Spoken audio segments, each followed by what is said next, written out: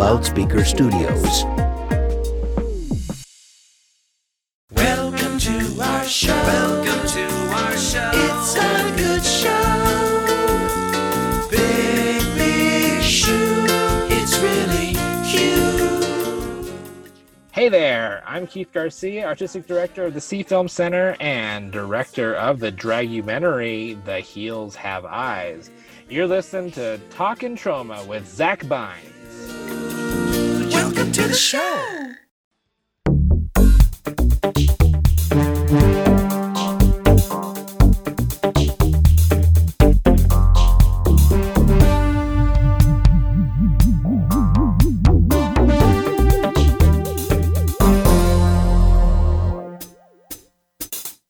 Good morning, Traumaville, and welcome to episode 9 of Talkin' Trauma with your host, me, Zach Bynes. The show where me and a special guest will sashay away by watching a trauma film and then pair it with a non-trauma title for a fantasy double feature. But first, let me introduce my guest. He is a filmmaker, film programmer at the Sea Film Center in Denver, Colorado, and film historian Keith Garcia. Keith, it's nice to have you on the show. It is so good to be on your show. Thank you so much for having me. Before we get into the title, in Colorado, you program a lot of stuff at, I remember you programming back at the Stars Film Center way back when, and then at the Alamo Draft House, and now at the Sea Film Center, amongst other places. And I've always appreciated the thought and care that you put into not only showing the movies, but informing the audience what they're watching and why it's important. So when I was coming up with a list of people I wanted to talk to about just movies in general on the show, you were on my short list of like, I need to have you in the first 10 episodes. So. Well, I always appreciate, they're my favorite things to really do is talk about movies. So When did you first, because I don't know this, when did you first start like getting an interest in movies? I mean, my family jokes that my mom watched horror movies while she was pregnant with me. She has a particular story about her watching The Exorcist, and I was kicking wildly while she was pregnant with me. But I don't. It's just always been part of my fabric as a kid. We were a video store and an HBO household, so if it wasn't on the TV, every Friday we got to go pick out movies, and we didn't have an age restriction on our membership at All American Video. So I always used to roam the really cool horror aisle, which when would this have been peak? I guess this would have been the 80s, probably like 85 or so. That video store used to sit on Alameda and Federal here in Colorado. Awesome.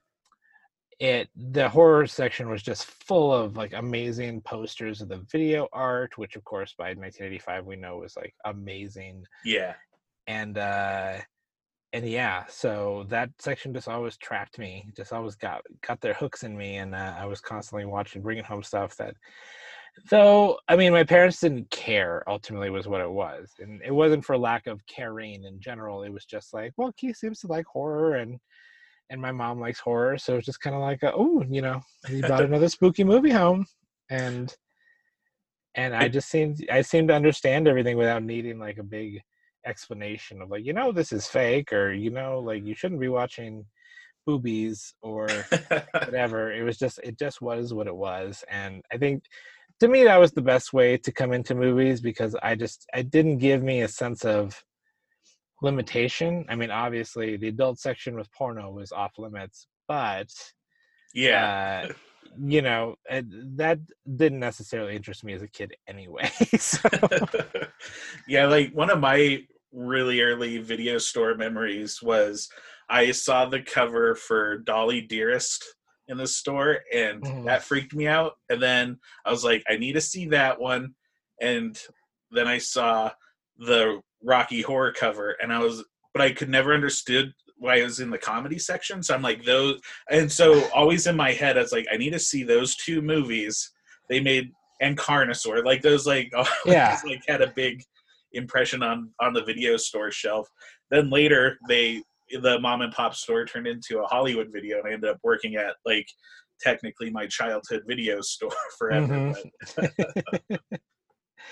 Yeah, all that stuff was really awesome. And like I, the love of horror and video stores, the easiest connection after that was that I had a subscription to Fangora, and it just rolled from there. It was just like my teen years, my youth and teen years were spent very horror heavy, and I like that. Me too. Yeah, growing up a monster kid was a lot of fun. So back in the video store days, do you remember ever seeing Troma titles there? Or what was your first introduction into Troma movies? I remember seeing the video covers and not always wanting to rent them.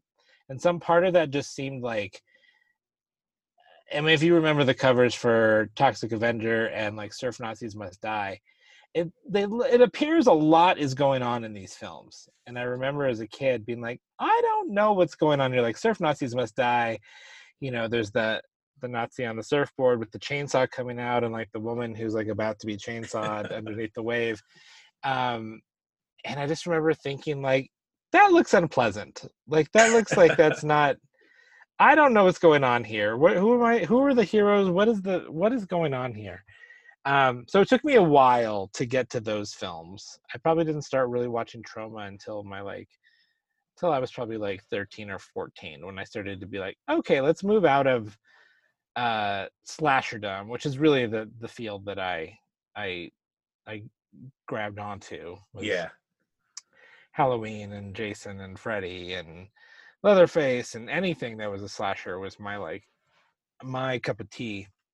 And then everything else that had a more interesting story, which, I mean, let's face it, like Troma movies have a more interesting story. It's not just about like, here's a thing and the people are going to die. There's always there's a hero and some kind of weird thing, and then like really inappropriate comedy and extreme gore that is, I wouldn't even call it gore, just extreme special effects that are over the top, and Lloyd Kaufman being his own character, and just all that stuff was just very intriguing as I got older. And things like the Toxic Avenger cartoon came out, and where I was just like, well, I gotta connect these dots.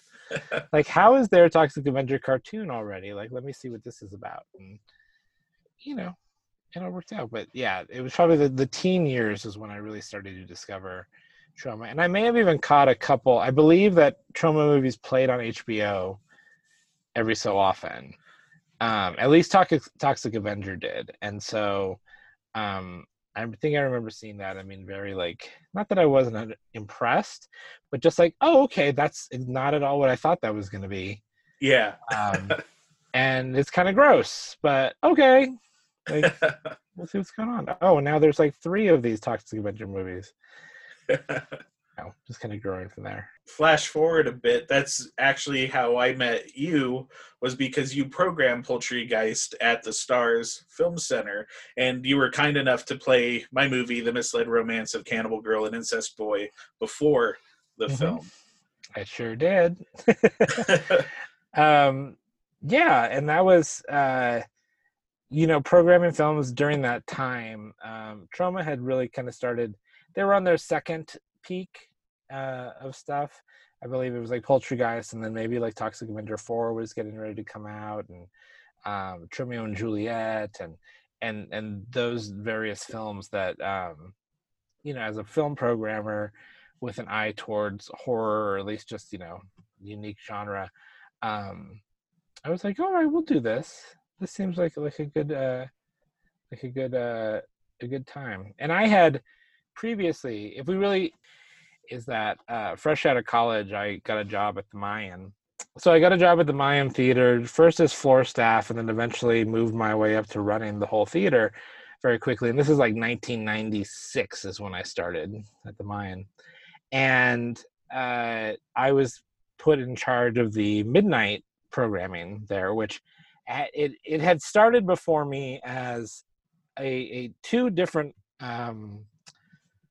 series that they did only in the summertime. One was called The Terror Train, which was just horror films, and then one was called the Orient Express, which was Hong Kong action films. And I just was like, okay, cool, we'll do that. And I just intertwined them in the same summer. And we had such a great explosive summer of just like hits, like people coming, like it would be one film downstairs, one film upstairs. And then the next night we'd swap the houses so that one was in the big house. They were each in the big house at different times. But like Friday and Saturday nights were just full of people coming to these midnight movies. And it was such a fun series to program. And then in between, I decided to sort of start my own midnight programming that wasn't just in the summer. It was like, oh, we could do this every weekend if we really wanted to. So we just kind of took the basic, like, midnight madness or midnight whatever, and then just programmed various stuff. And at one point we got contacted by Troma. I believe Sergeant Kabuki Man may have just been coming out, but they wanted to do a whole like Troma thing, a whole month of Troma. And Lloyd came out and they had people dressed as Toxie and Sergeant Kabuki Man. Nice. And all sorts of stuff. So that was my first like real experience with the Troma crowd, like people who loved those movies, and with Lloyd, experiencing Lloyd and just everything. So that was my first visit to Tromaville was via my time at the Mayan there, which was till 2001. And then I ran a program to theater in Austin, Texas called Adobe. Also had a Lloyd visit during that time. I think that was with Toxic Avenger 4. That would have been early 2000s. Then back over to the Stars Film Center and starting to do stuff there. And then that's when Poultrygeist and that next little wave of films came. And the rest is history. And I like some of the stuff you're programming now at the C Film Center. You have a few different film programs like Cinema Q. Mm-hmm. Can you talk a little bit about? Yeah, Cinema Q is a program that I founded in like 2006. As a queer man myself, I loved gay film, but there was always a notion of, especially as a programmer, wanting to play it all the time and not really feeling that there wasn't an audience for it. It was just like there hadn't been a slot for it. And so in 2006, we were working with the center who puts on Pride Fest here every year, and they had asked queer film series for Pride Fest to garner interest in Pride Fest. And so I just kind of looked around at new queer film that was coming out and discovered that there was actually a lot, and it just wasn't getting opportunities to play on screen. So I did a nice little series of but then there were so many other films that I had access to and that I was going to have access to in the coming months, that I decided to sort of create. We called that program Cinema Q. And then I just decided, you know what? I think it's important to make sure that we have a spot for queer film all the time. So I made a promise that we would play a queer film every month from there on out. And so Cinema Q became a monthly program with these new films, occasionally a classic queer film. And we did that for about 2 years before we're like, you know what? We actually should stick on the role of new queer film and actually build a film festival around that. And so we did that, and now Cinema Q is coming back this August for its 13th year. Awesome. As a festival. It's got 2 more years on top of that as a program. So yeah, 15 years of providing a place and a home for queer film in Denver, which is something I'm very proud about. It's really awesome, and I appreciate you doing stuff like that. It's nice to see these movies on the big screen, like where everyone can come enjoy them. So thank you for doing that. Yeah, for sure. It's my pleasure. So, and not only do you program films, but you also are working on a documentary. You got to tell everybody the title because I love it. Well, the horror kid in me, when doing a documentary about drag, I always lead with the title first with any film project that I envision in my head. a title and a poster is what I like to start with. And yes, so this documentary, dragumentary, titled "The Heels Have Eyes," which really, to be honest, is just like I can't imagine a better name for a Yeah. documentary. And it always worries me because I've been working on this project for about 12 years and it's not finished yet. And I'm just like, at some point, someone's going to realize that name themselves and take it and do their own film called The Heels Have Eyes. And I'm going to look like a copycat. It was used as a pun on an episode of RuPaul's Drag Race about a season ago. And I was very like, oh no. But then I was like, okay, but it was a laugh for people and good. That's fine. So And can you tell us a bit about what your documentary is going to be about, or at the moment what it's looking like? Yeah, absolutely. It started out 12 years ago as me really rediscovering my love of drag, a love that I discovered in high school, mostly due to films like Priscilla, The Adventures of Priscilla, Queen of the Desert, Tu Wong Fu, just the birth of RuPaul as an entity, and just that was also a very prescient time for me coming out in high school. But the idea of drag and playing with gender and performance and makeup and all this stuff, I had that interest back in high school, and then it disappeared for a while, and then 12 years ago, I came to a show here in Denver, a drag show, and it blew me out of the water. And there was such a varied change in what drag was at this show that just excited me. And I started coming to the show every week, and then something sparked in me. And I was like, someone needs to be capturing this and getting to know the stories of these performers. And then I was like, well, duh, that's you, Keith. So I picked up a camera and started recording the shows, and then it was building to getting interviews with the performers.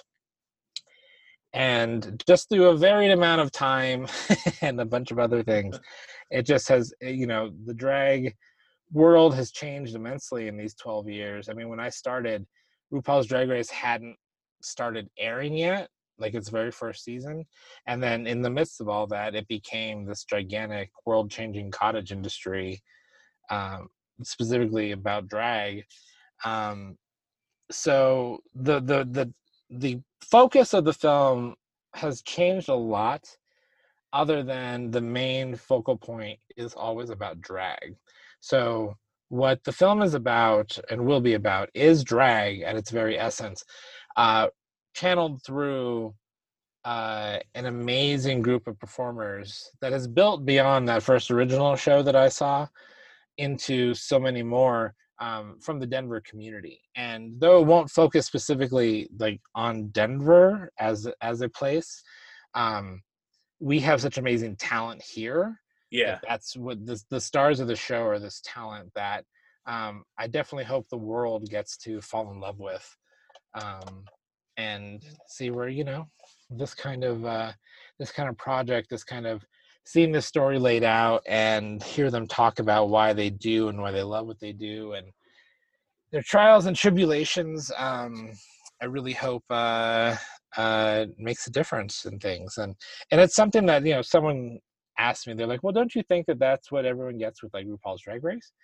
And I always have to point out, no, because that's a competition show, and the actual time spent getting to know people is very, very slim versus watching them compete in a battle of sorts. And so I want to take the moments where people get to know performers and really kind of like let that blossom into this project. So I did a large bulk of the filming back in 2015, at least in terms of like interviews. There are some updates that need to be done. Obviously, we ran out of money that we had for this production a few years ago, and there will be a push soon to get a little bit more money to do a couple of very important interviews and aspects to the project to get it over the finish line. And not to jump ahead too much, but I have to throw in this Doris Fish quote from Vegas in Space is, "You can't make a feature film on a prostitute salary." Exactly. That is, well, I am a prostitute, so my salary is exactly that. And, you know, there's always been an aspect to the film which I wanted to save towards when we were almost done with it, and throw some energy and some money into it as well. I always imagined these kind of bookends throughout the movie that are essentially trailers for movies that don't exist, but utilizing our performers in all the roles.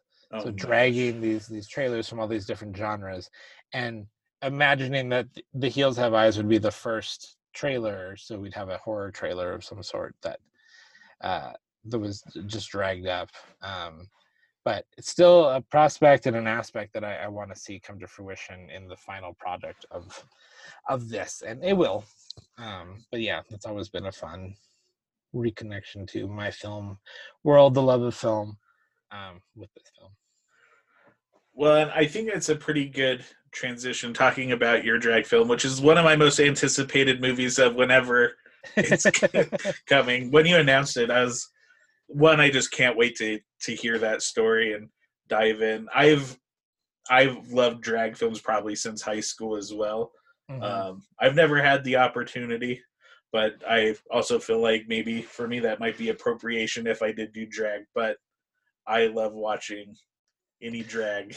Well, and there's so many levels to drag. I was going to say, what is it about drag films and drag in general that has interested you? Because drag doesn't always have to be about dressing up as the opposite sex. Drag is dressing up as another persona, is creating either pulling back your own mask to reveal something else inside of you, or you know, having fun with gender play, or just sort of being something else that doesn't exist in a normal plane for you.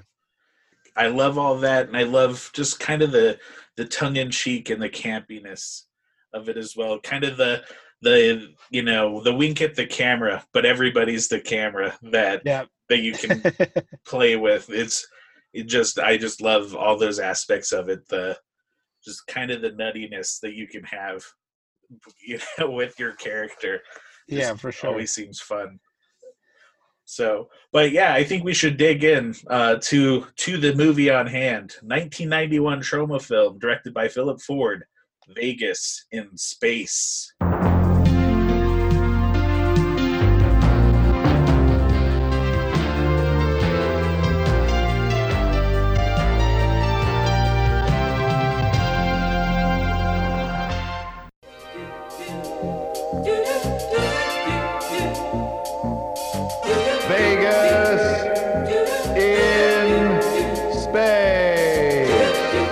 Sensational new motion picture answering the question, what will women look like in the 23rd century? Come along on a weird trip to a planet without men. Journey to Vegas in Space. An oasis of glamour in a universe of mediocrity. An orbiting paradise plunged into chaos by a diabolical jewel heist. Tottering on its delicate orbit, the glittering resort is swept by a cosmic crime wave. Arson, theft, physical torture, tremors, gas fires, nightmares. A distress signal goes out across the cosmos. I only want to be your lover for a little while. There are so many other worlds I'd like to see. I know a little place called Vegas. Let's make love tonight. Tomorrow calls to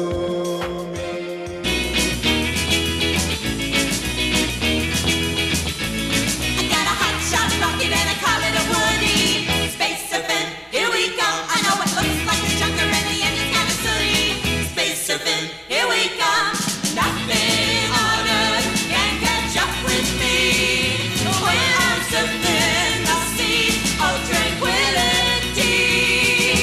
11, 6, 5, 4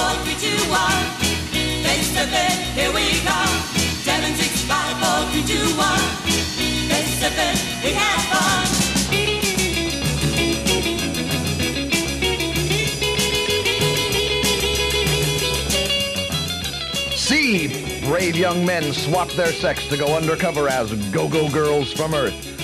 Thrilled to a savage meteor shower.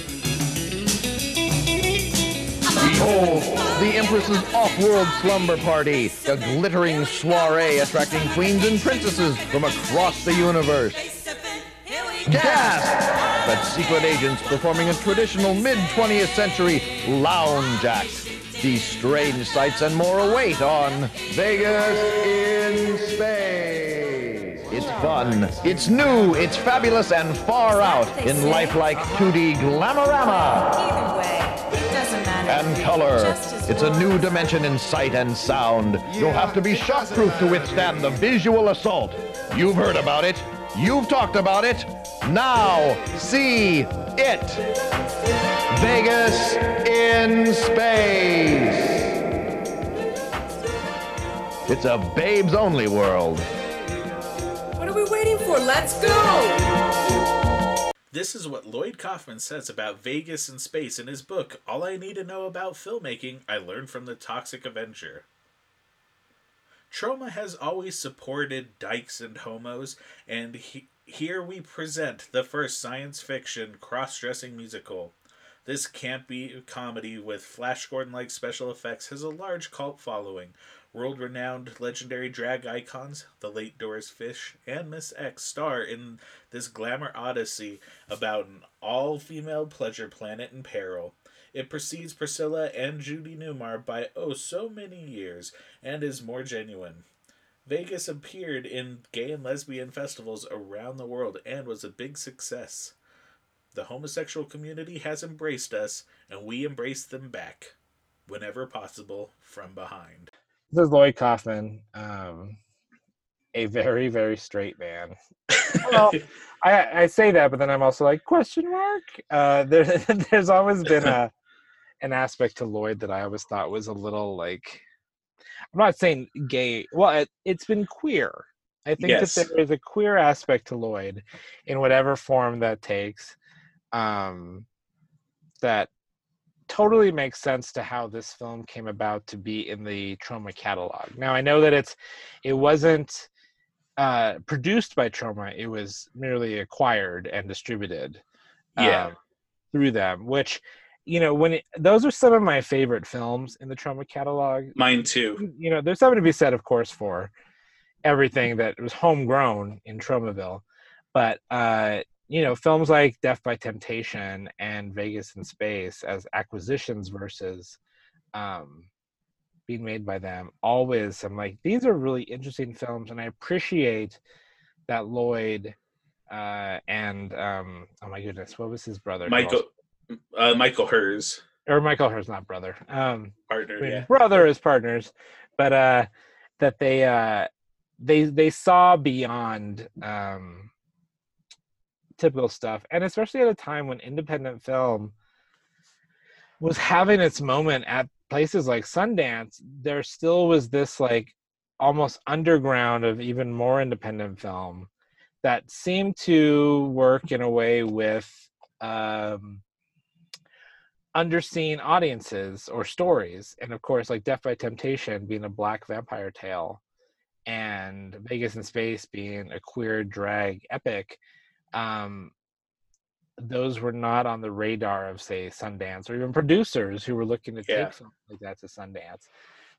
So of course it makes sense that you know, the misfit island of Troma sometimes was like, no, come aboard over here. We're gonna do our best to make hits out of you. And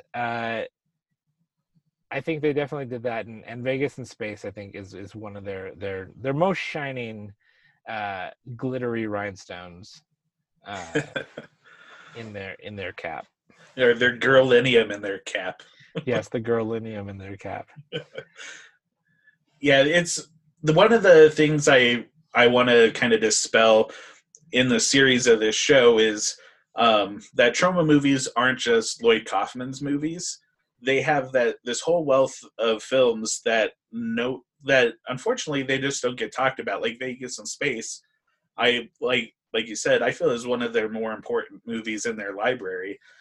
Just it captures the drag scene of San Francisco, a portion of it anyways, from 1981 through 1991, which there's not a lot of those people around with us anymore, and just not a lot of documentation of it as there should be. So it's awesome that they had the foresight to put it out.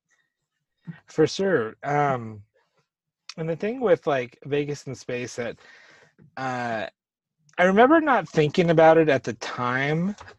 I just kind of my first viewing of Vegas in Space, I was out and I was absorbing a lot of queer film, but I think I probably saw it in the 90s at some point after I came out, but like in the independent film scene, I still can't even remember exactly where I saw Vegas in Space. I know I saw it on a like 16 millimeter print. So maybe it was when I was in college. It was like rented for one of our like movie nights or something like that. They used to have like access to a catalog of movies and get 16 millimeter reels in of the films and then just show them every like Tuesday or Wednesday night in the gymnasium.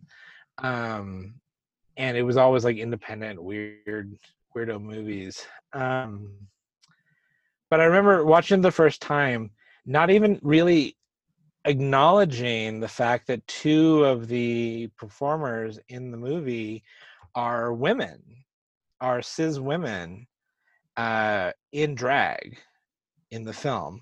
Yeah. And that's something that has cis women performing drag seems like a new thing recently, but it's been around for a long ass time. And rewatching it before this podcast, I was just like, oh yeah, like this makes 100%.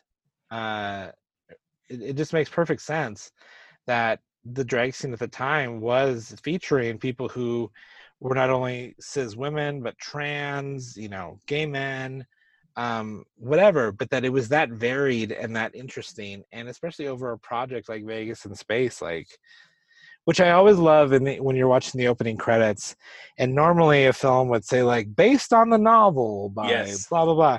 It says based on the party by Ginger Quest. I actually have a sound clip I'm gonna play from Ginger Quest talking about the original party. So, Ginger, the film contains the credit based on a party by Ginger Quest. Can you tell us about the original Vegas in Space party? Well, yes, in the early 80s, I wanted to throw a party that would encourage people to wear costumes and possibly do lip-sync numbers. So I got the idea of Las Vegas showgirls and outer space and called the party Vegas in Space. Nice.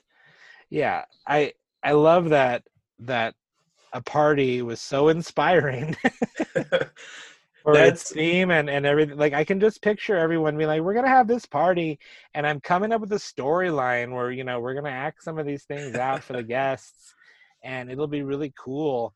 And then like you have the party and it's such a success and everyone's like, what if we did this, what if we did this? And then someone's like, I own a camera.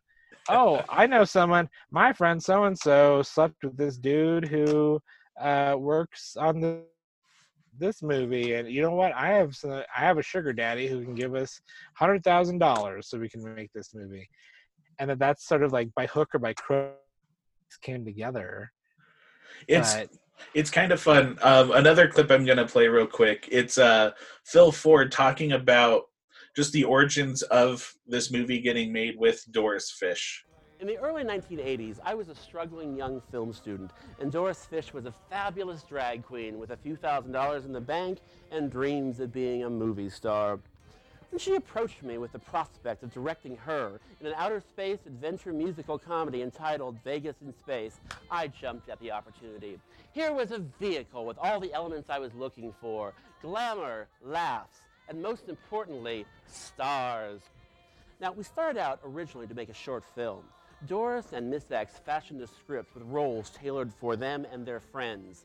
We'd build a set, shoot some film in Doris's flat or in my basement, then raise more money for Funfer and film stock, then move on to the next scene. Now, working in this unorthodox fashion, it took years to complete the film, which had grown into a full-length feature by then. Yes, we set out to make a very stupid film, and I think we succeeded. But in the end, Vegas in Space is my interpretation of Doris's vision of a drag planet, as well as a snapshot of a time long, long ago.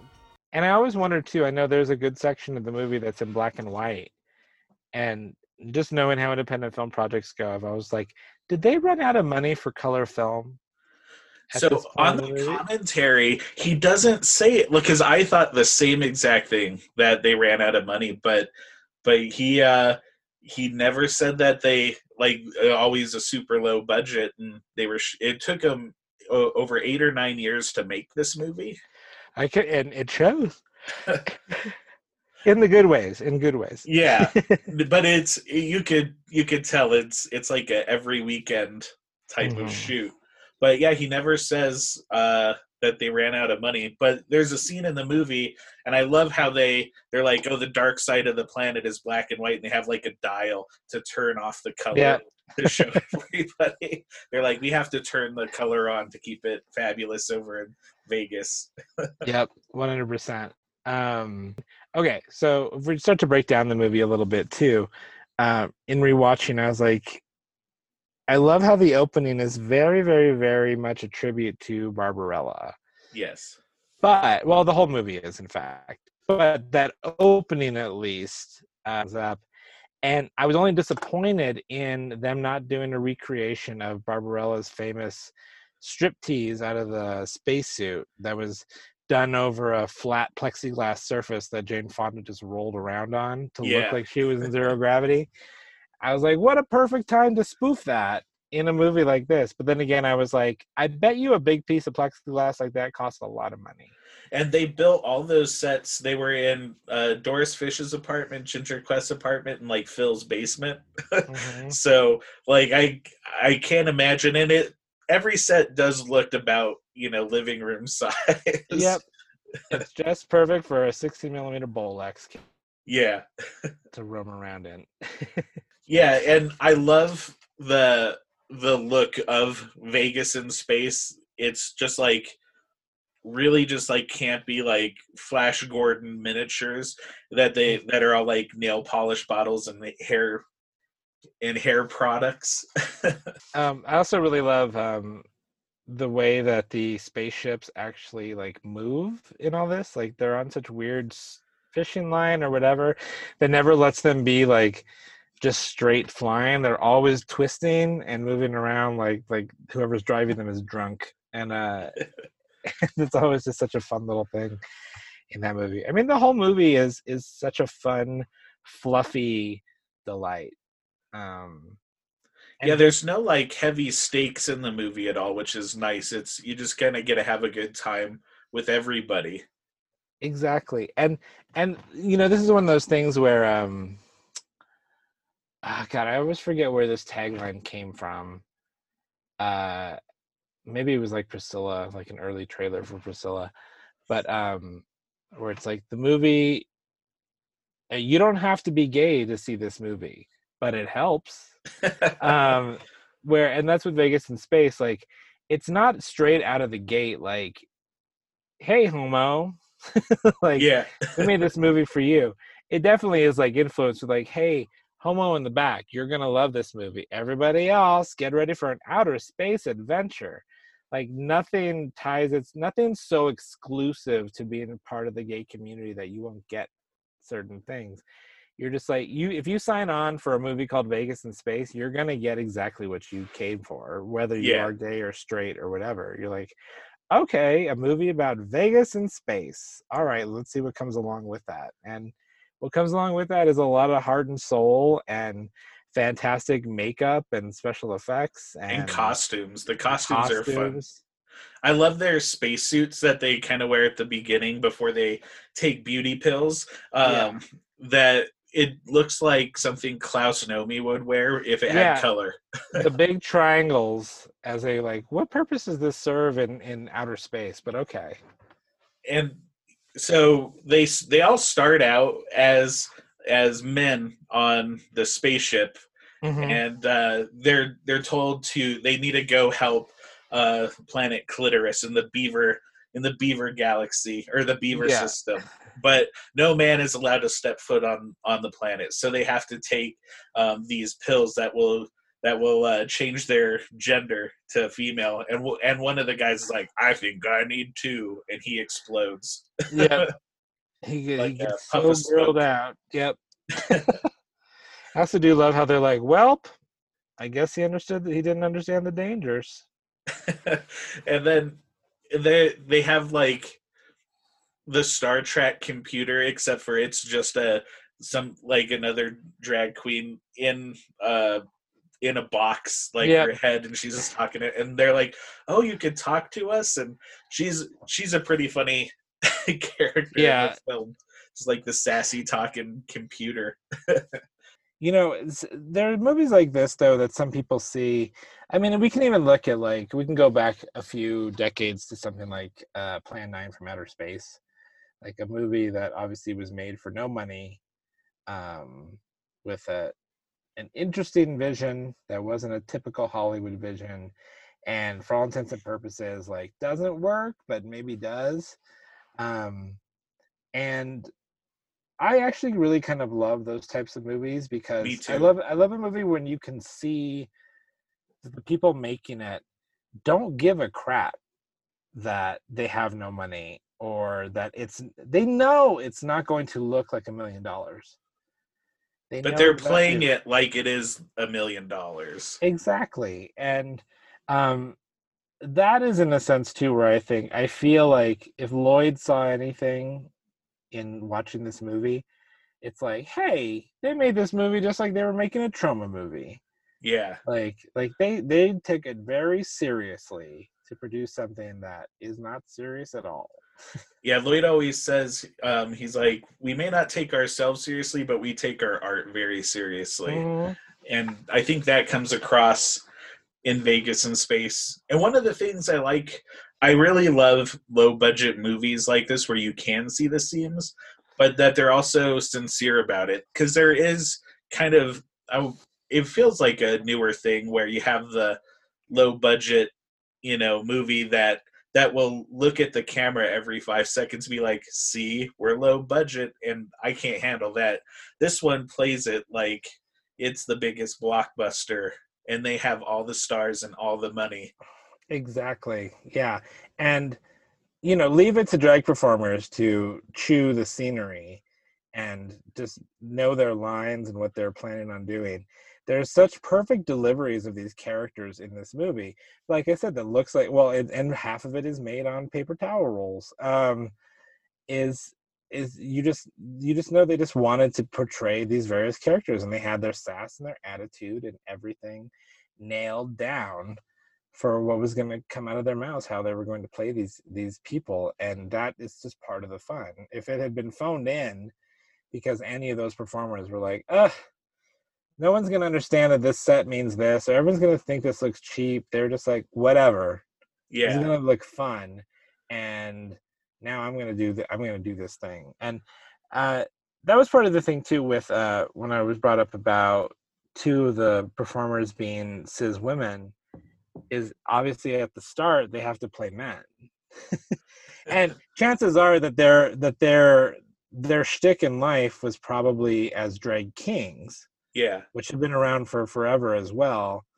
And but then they have to start out that way, but then they become drag queens, drag female entities. And that's just so much fun to me. Like, it didn't matter. They're just like, well, this is who we're starting as, and this is who we're ending as. And this is the path we're going to take with this movie. Did you have a favorite character in the movie? All the characters in this have such unique personalities.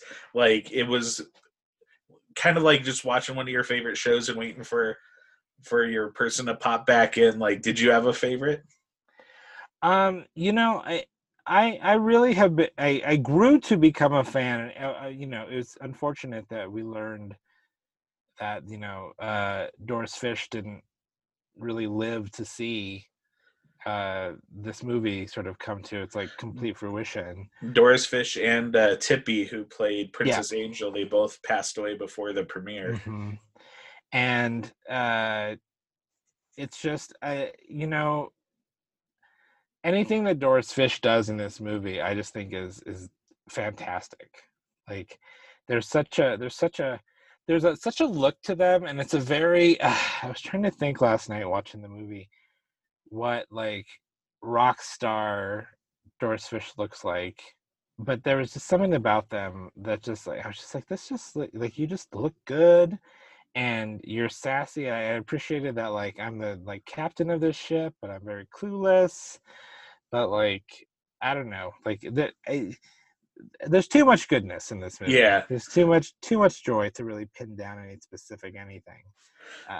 It's just awesome. One of my favorites in the film was Empress Noodles, who you're introduced to her when she's just coming in a flying saucer, and she sticks her hand like over the thing and starts waving at everybody, like just behind the prop, breaking that fourth wall, and like be like, "Oh hi, hey."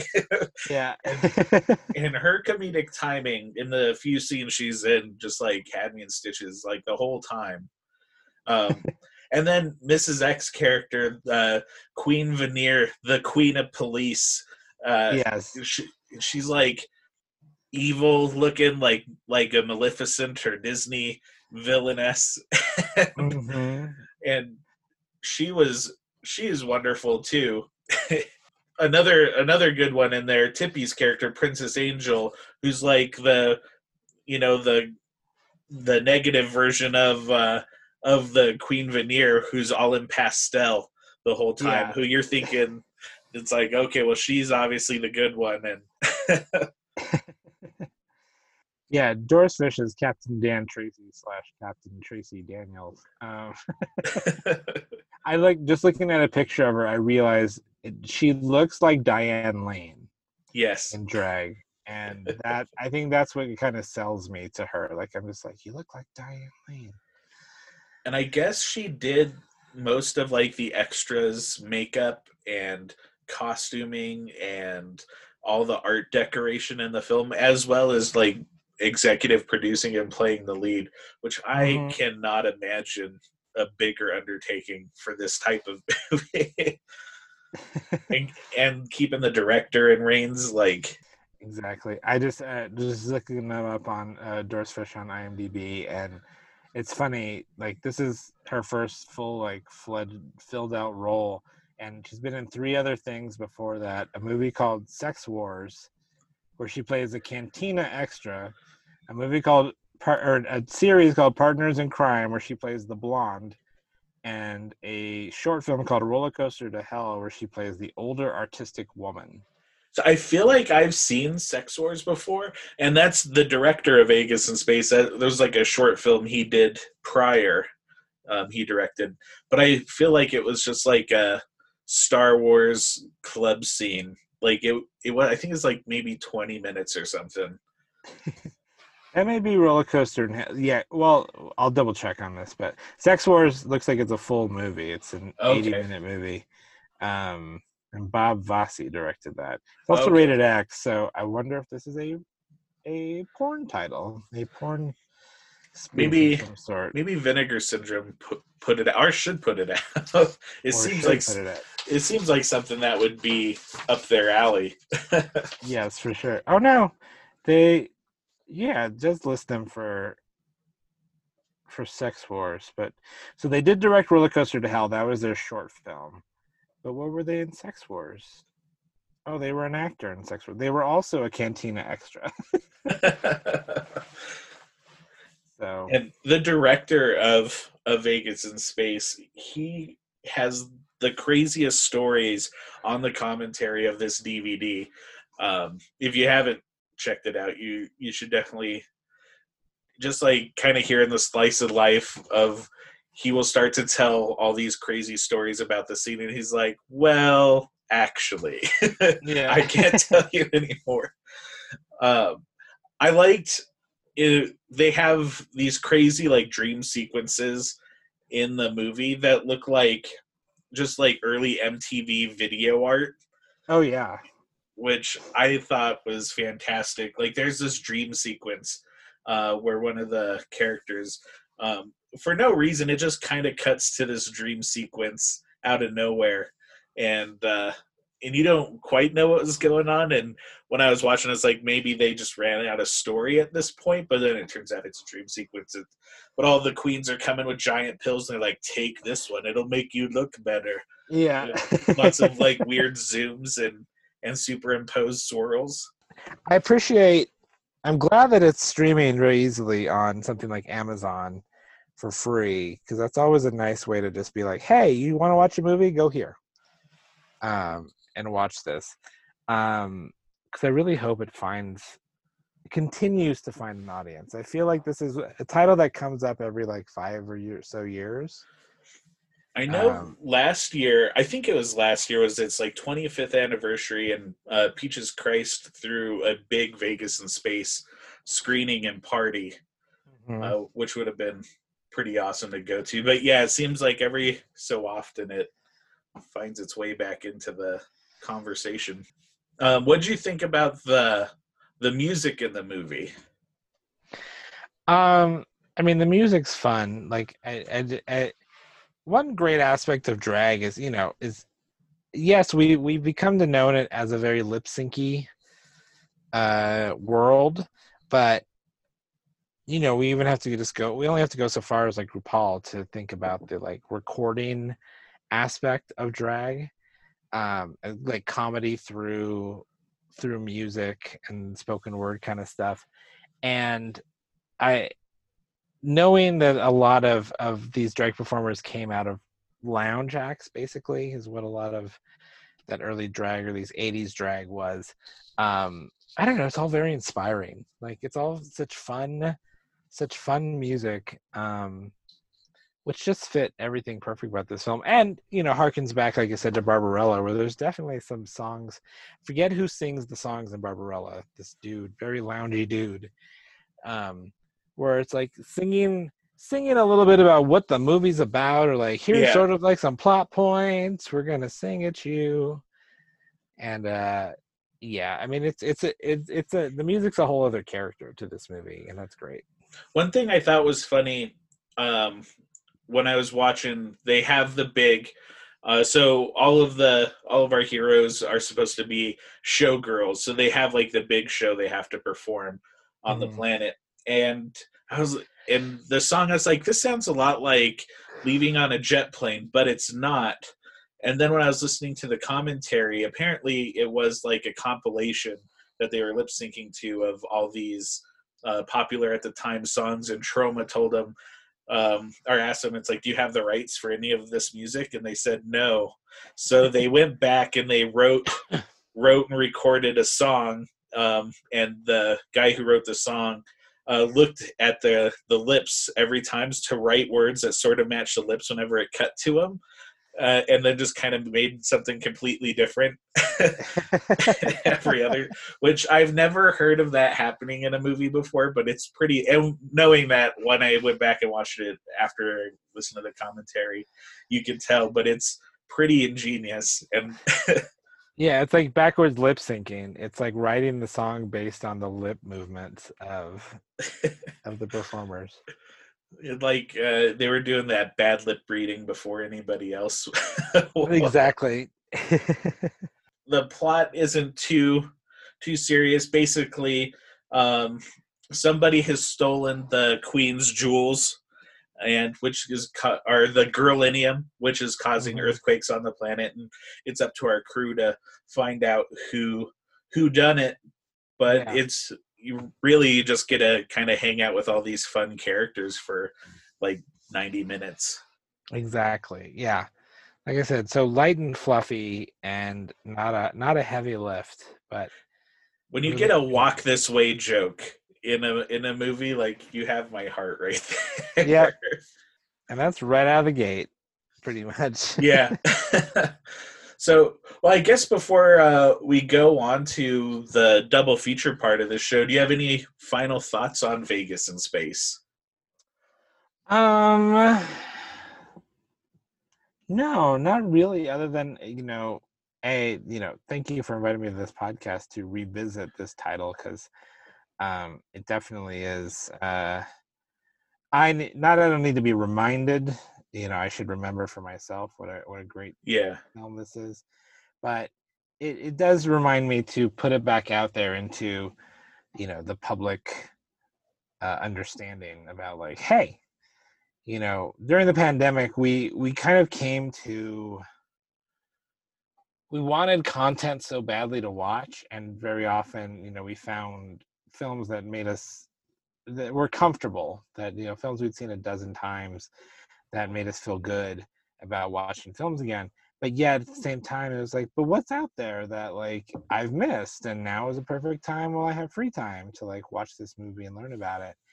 And even though we're coming out of the pandemic or whatever, I feel like people still need access to new titles.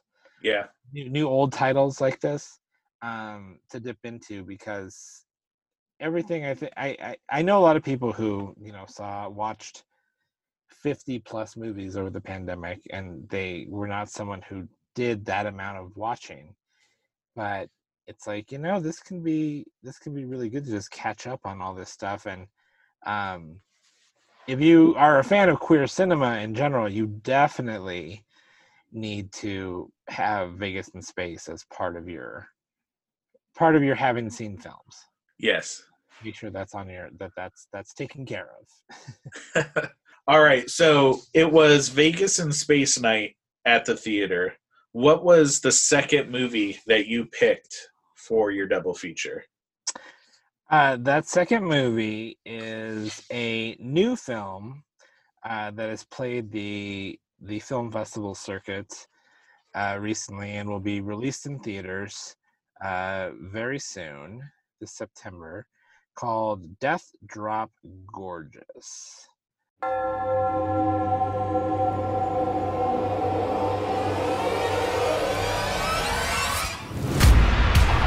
Are you ready to have a blast? You, me, we're going out on the town. Where are you going tonight? The Outhouse's Halloween party is their biggest of the season. Oh, you didn't hear? Just a heads up, but there is a guy that's gonna meet us there at the bar. What have you got? You little slut. Help! Get a new job. Rent's coming up. You want your job back. Tony, I'll take any shift you can give me. Tuesday with Gloria Hall. You're gonna be working at the same bar as Janet. Who are you? Mirror, mirror on the wall. Why even bother asking? She's so much prettier than me, it's not fair. Bitch. You can always find beauty in tragedy. I'd kill for your skin. Hi, yeah, O'Hara. The body count of gay men continues to rise in Providence. 4 dead bodies? You think people ain't gonna talk? Whether you like it or not, it looks like we got a serial killer on our hands. People at your bar are dead, and that could have been me. We could be next. Any more questions, Detective? Watch the teeth.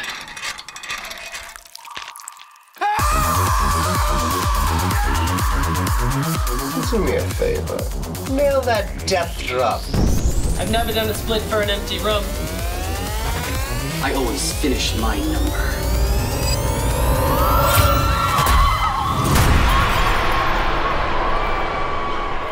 Boo, it's the vampire.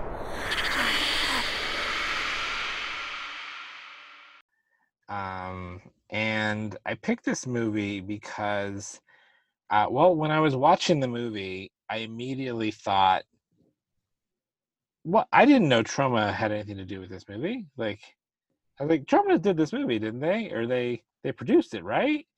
And, go back and look at it. It's like, nope, they did not. But it's just filled with that Troma-esque spirit. A spirit that also, even though Troma didn't produce Vegas in Space, like that's the bread and butter of Troma, which is a passion project that may take years to put together, scraping every dollar, seams showing all over the place, Definitely a low budget feel while you're watching it, but not in a way that makes you annoyed, but in a way that like really wraps its finger around your heart and gives it a little squeeze. And Death Drop Gorgeous is about a bartender who moves to a small gay burg and suddenly has to deal with someone killing various people around the bar and drag performers, and who could it be? Who is this person who's killing people in really creative and interesting ways? And it's just so much fun. And it was kind of a group effort of directors. Their production company is called Monster Makeup, and they are made up of at least the 3 directors on this film were Michael J. Ahern, Christopher Dolp, and Brandon Paris. But they are also the actors in the movie. Nice.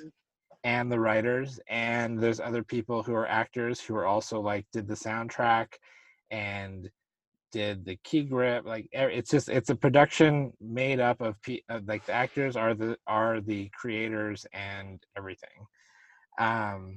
And it's just so much fun. And you know, these creators really got the essence of a movie like this, of a plot like that is also kind of like light and airy. It's not a giant heavy lift. It's you know, someone killing people creatively, but it's very gay. Obviously working not just with drag performers, but the main protagonists are gay and having gay problems. But there's moments in it that, you know, like I was saying, the seams show in this movie. And like there's a character he runs the club, and he's this really loud, cigar chomping, very Italian stereotype. And the actor who plays him, he's supposed to be a very like Goomba style, like, you know, fat Italian, and the actor who plays him is not built that way, and it's very obvious that under their shirt they're wearing a pillow for their like stomach.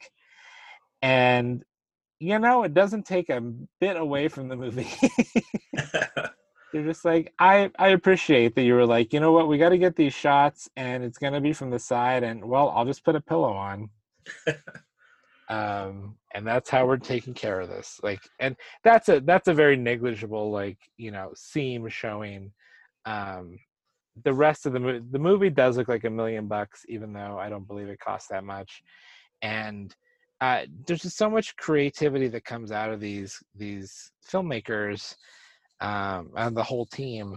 And I'm excited to know that they have another project that they're working on that's going in a little bit of a more serious direction. That looking at early shots from it looks like it looks really amazing, actually. So I love queer film, I love cheap queer film, and I love queer cheap horror film. And I'm happy that Death Drop Gorgeous is finally going to get get around to the eyes that need to see it. I'm excited to see it. When you told me about it, I looked up the trailer immediately, and it looks ridiculous. It looks like a lot of fun. And one thing I like to do is also look and see, like, is there any like trauma connections like in the double feature, just to see. And I found 2. One of the actresses in the movie, Pippi Zanorza, she's in the movie Die You Zombie Bastards and Red Breakfast, which Troma just put out, or is about to put out, Die You Zombie Bastards. But the previous guest on the episode right before this directed both of those movies. So nice. I was like, that's kind of fun synchronicity. And then Timothy Fife, who did the music, he also did the music for one of the Grindsploitation movies and Honky Holocaust. So nice. See, and it works out perfectly. See, trauma is everywhere. They're everywhere. For my double feature, what I just wanted more low budget, pun-filled space movie. So I picked the 1974 Flesh Gordon.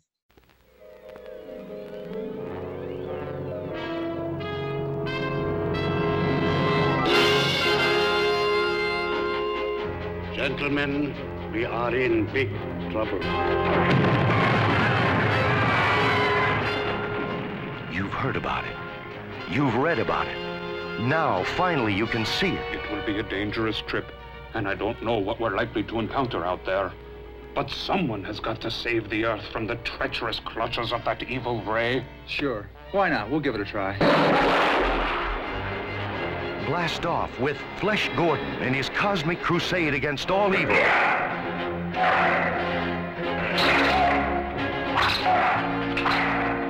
Witness the unbelievable, death-defying feats of that most remarkable superhero of them all, Flesh Gordon. Journey with Flesh Gordon through the dangerous outer reaches of intergalactic space as he joins forces with the mysterious Professor and the lovely Dale Arder to save the Earth from the incredible sex ray.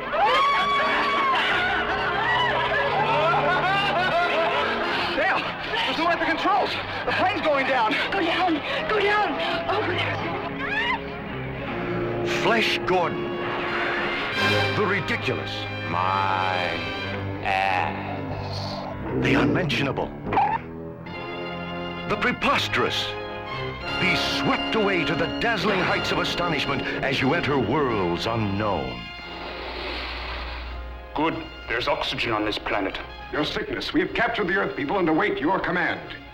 The Earth people, eh? Bring them to me at once. Enjoy with Flesh the bizarre pleasures of the Forbidden Planet. I am Chief Nellie. I'm Prince Precious, rightful heir to the throne of porno. What is it? A floor! It's opening! Join Flesh Gordon as the crafty Emperor Wang unleashes the forces of interstellar tyranny against him in 100 mind-boggling adventures. I just wanted to look at your tits. Flesh Gordon. Look! An outrageous parody of yesteryear's superheroes. It's the 8th wonder of the world! Oh, boy. Not to be confused with the original Flash Gordon. Nice. So this one's like hard to track down right now. Like I couldn't find it streaming anywhere or even on any adult film sites. So I think it got a DVD or Blu-ray release not too long ago, but I think it might be out of print or just harder to come by right now. But if you haven't seen it, it's about a character, Flesh Gordon, and it's almost a shot-for-shot parody of the Flash Gordon serials from the 30s. He has to go to the planet Porno to stop the evil Emperor Wang from shooting his sex ray at Earth and turning everyone into sex fiends. They fly around in a giant penis spaceship. So it's pretty awesome.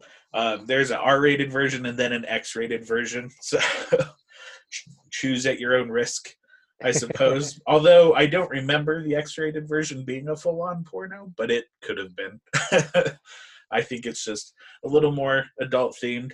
And then the trauma connections I found in that one, there was a ton of sex slaves in that movie who were in this trauma movie that I'm going to talk about on the show called Video Vixens. Have you ever heard of that one? Yeah, actually. It's fun. It's almost like a Kentucky Fried Movie porno parody without the porn. Yeah. And then in Flesh Gordon, there's a lot of special effects connections because there's a lot of weird stop motion in that movie. One of the special effects people who made the Penisaurus, he did the Dracula versus Frankenstein makeup. George Barr, Doug Bestwick, he did special effects in Monster in the Closet. One of the special effects guys, Joe Vaskill, he did pyrotechnics in Chopper Chicks and Zombie Town. And then one that took me by surprise, someone worked on one of the Troma children's movies, a Puppetoon movie, Michael Miner, and he was an art director. Nice. On that one, so all the Troma connections. Oh, and then there was a few actually other Vegas and Space Troma connections, which were kind of funny. Someone in Vegas and Space, Jennifer Blowdryer, she was a TV anchor for the KUN TV. She was in the Troma system, which they made like an infomercial in the Yeah. 80s to get people to buy Troma movies. She's in that. And then Lisa Axelrod, who does voiceover in Vegas. She does voiceover in Tales from the Crappers. So her career went downhill from Vegas in space. Well, awesome. I appreciate you coming on, Keith. And where can people find more out about the movies you're showing, or where can they follow you on the socials? I am on the socials at Constant Watcher is usually my handle on Twitter and Instagram. I am on Facebook under my name, Keith Garcia. But if you ever want to find out about any of the things we're doing at the Sea Film Center or just Denver Film and what we do, denverfilm.org. We are a fantastic 501c3 nonprofit organization, and denverfilm.org is our website where we list all this stuff, including tickets and passes for the Cinema Q Film Festival coming this August 26th to the 29th. On a virtual platform, so you can watch all of these films in the comfort of your own home, is there at denverfilm.org. So go find a movie you want to see, buy a ticket, and we'll see you around then. And the Sea Film Center will be open later this fall, and the 44th Denver Film Festival is coming up in November as well. And it's just going to be, our fall is going to be film-tastic. Awesome. And you can find me on Twitter and Instagram at Lego Larry. You can follow the podcast on Twitter at Talkin' Troma. And until next time, everybody, stay traumatized.